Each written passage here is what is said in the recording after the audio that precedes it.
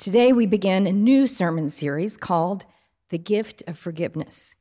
We will explore God's forgiveness for us, our forgiveness of one another, and the ways that we come to forgive ourselves.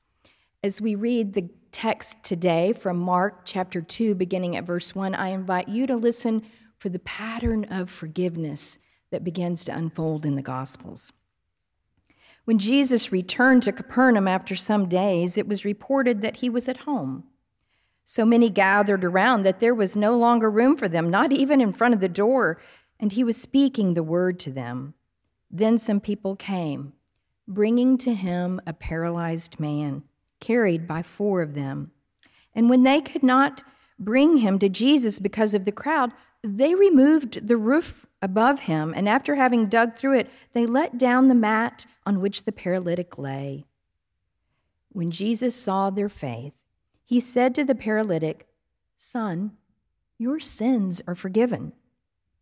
Now some of the scribes were sitting there, questioning in their hearts, "Why does this fellow speak in this way? It is blasphemy.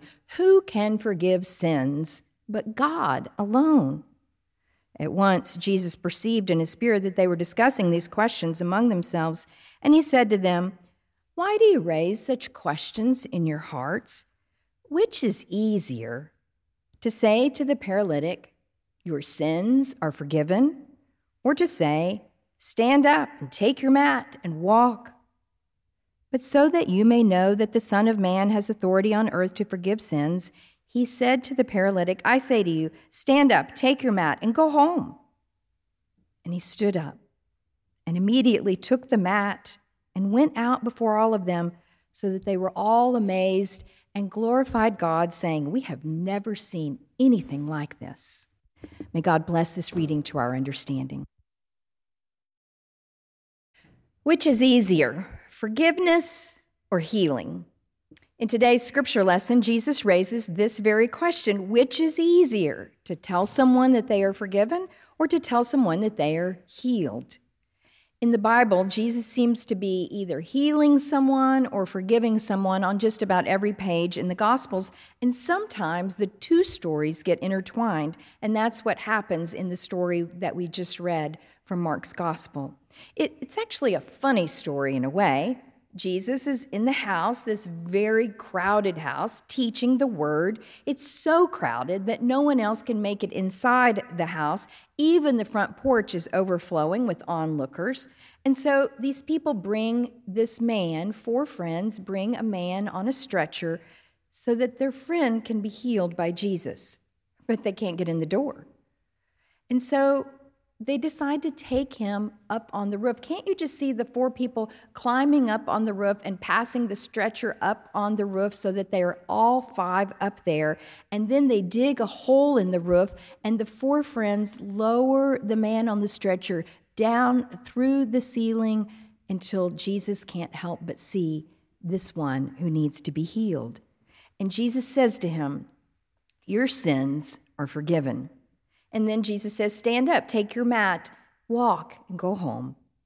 A healing story and a forgiveness story all wrapped up into one story. Now, it's important that you and I are careful here, because Jesus is not saying that the man's sinfulness caused the illness.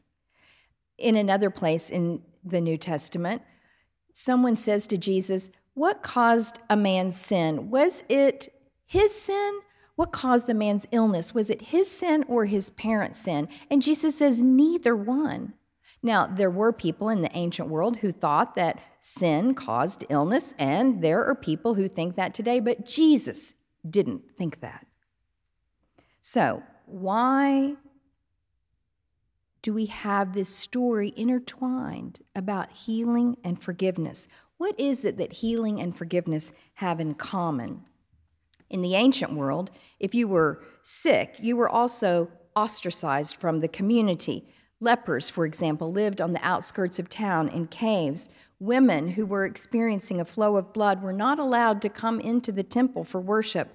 And by healing this paralyzed man on a stretcher, Jesus has restored the man to come back into the communal life.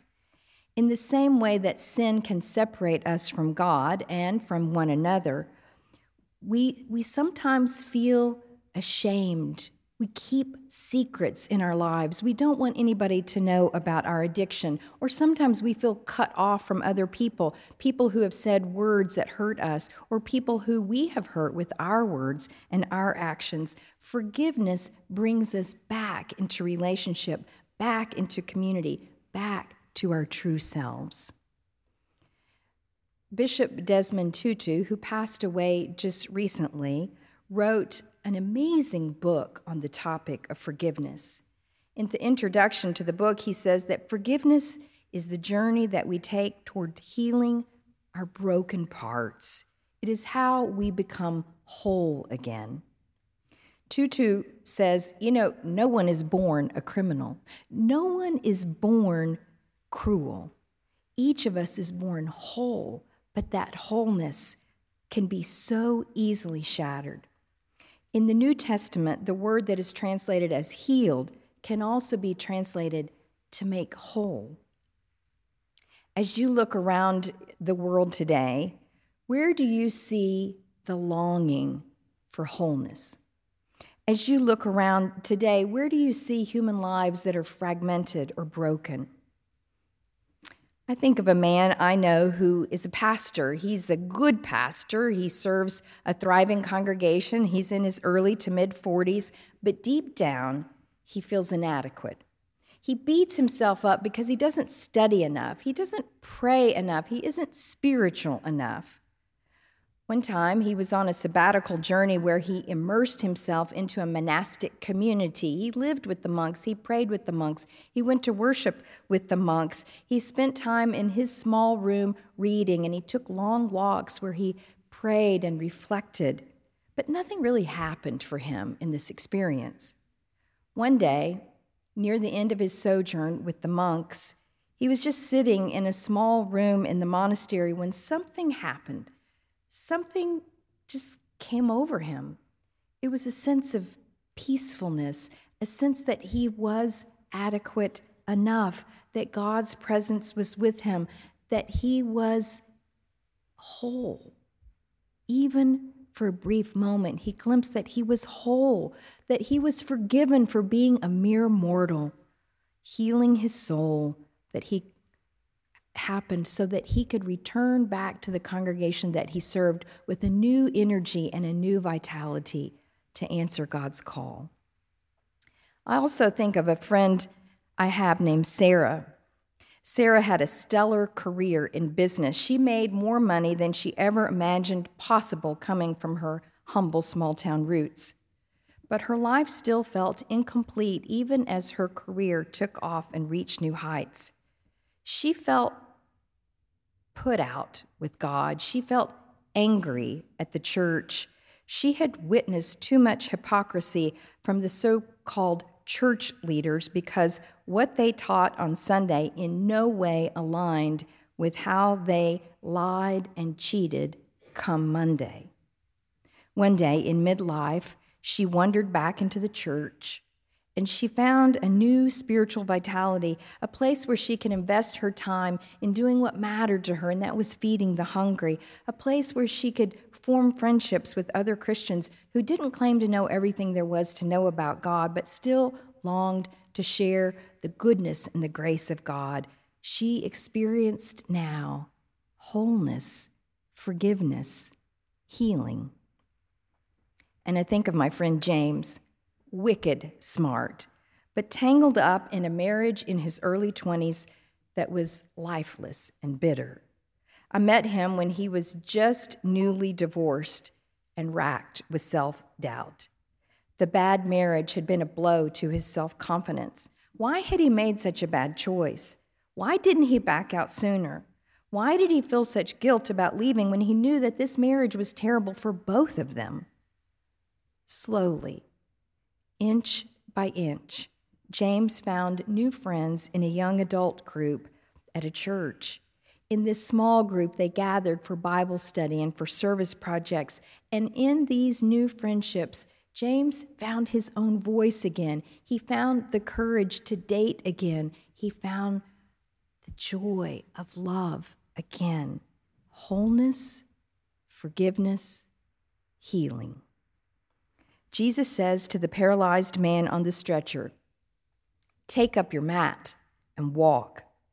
It's not just the story of one man. It's the story of all of us who have been stuck in life and found courage to risk living in new patterns of life. This pattern of Jesus repeats over and over throughout the Gospel of Mark. We read this morning from chapter 2 of Mark's Gospel, but if you were to go home this afternoon and just skim through the rest of Mark, you would read so many more stories about how Jesus restored folks, both body and soul, bringing to them a sense of deeper wholeness. Jesus reaches out to the despised tax collectors and says, "Come, sit at the table with me, have supper. I came for the sinners, not the righteous." And then Jesus is walking down the street one day when a woman who is hemorrhaging reaches out, and though she is considered untouchable, she touches the hem of Jesus' garment, and immediately he senses that something has happened, and he turns and looks at her and says, "Your faith has made you well." Jesus restores sight to the man named Bartimaeus who had been blind, and he tells him, "Your faith has made you whole." He cures a man who is possessed with a demon, and he says, "Go home so that your friends may see the mercy that God has shown to you." So today's story of the paralytic being lowered through the roof by the 4 friends, it is not the story of one person in one moment in history. It is the story of God embracing humanity in whatever broken places humanity finds itself. The work of God in this person named Jesus is to return all of us to wholeness. And that wholeness, it is not just personal. It is for all the people, for the community. The daily news feed of the bombings, the tanks, and the devastation in Ukraine remind all of us of the fractures in our larger world. Our own nation lacks the unity and wholeness that we long for as one people, the unity that our founders imagined and that we too imagine is still possible. In moments like these, I turn back to those brilliant theological voices who have been through times of hardship. And Desmond Tutu is one of those voices. I remember being in the room where he was awarded the Nobel Peace Prize in the late 1980s. I was there a week or 10 days after he had received the prize. And when I walked through the room, it was a vacant, dark room, but I could just feel the power of this little man with such bold courage. He had led his nation of South Africa through the difficulties of apartheid. He had advocated for a new community there. And when apartheid in South Africa crumbled, Tutu led the Truth and Reconciliation Commission that was designed not just to help individuals heal and forgive, but to help the nation heal and forgive.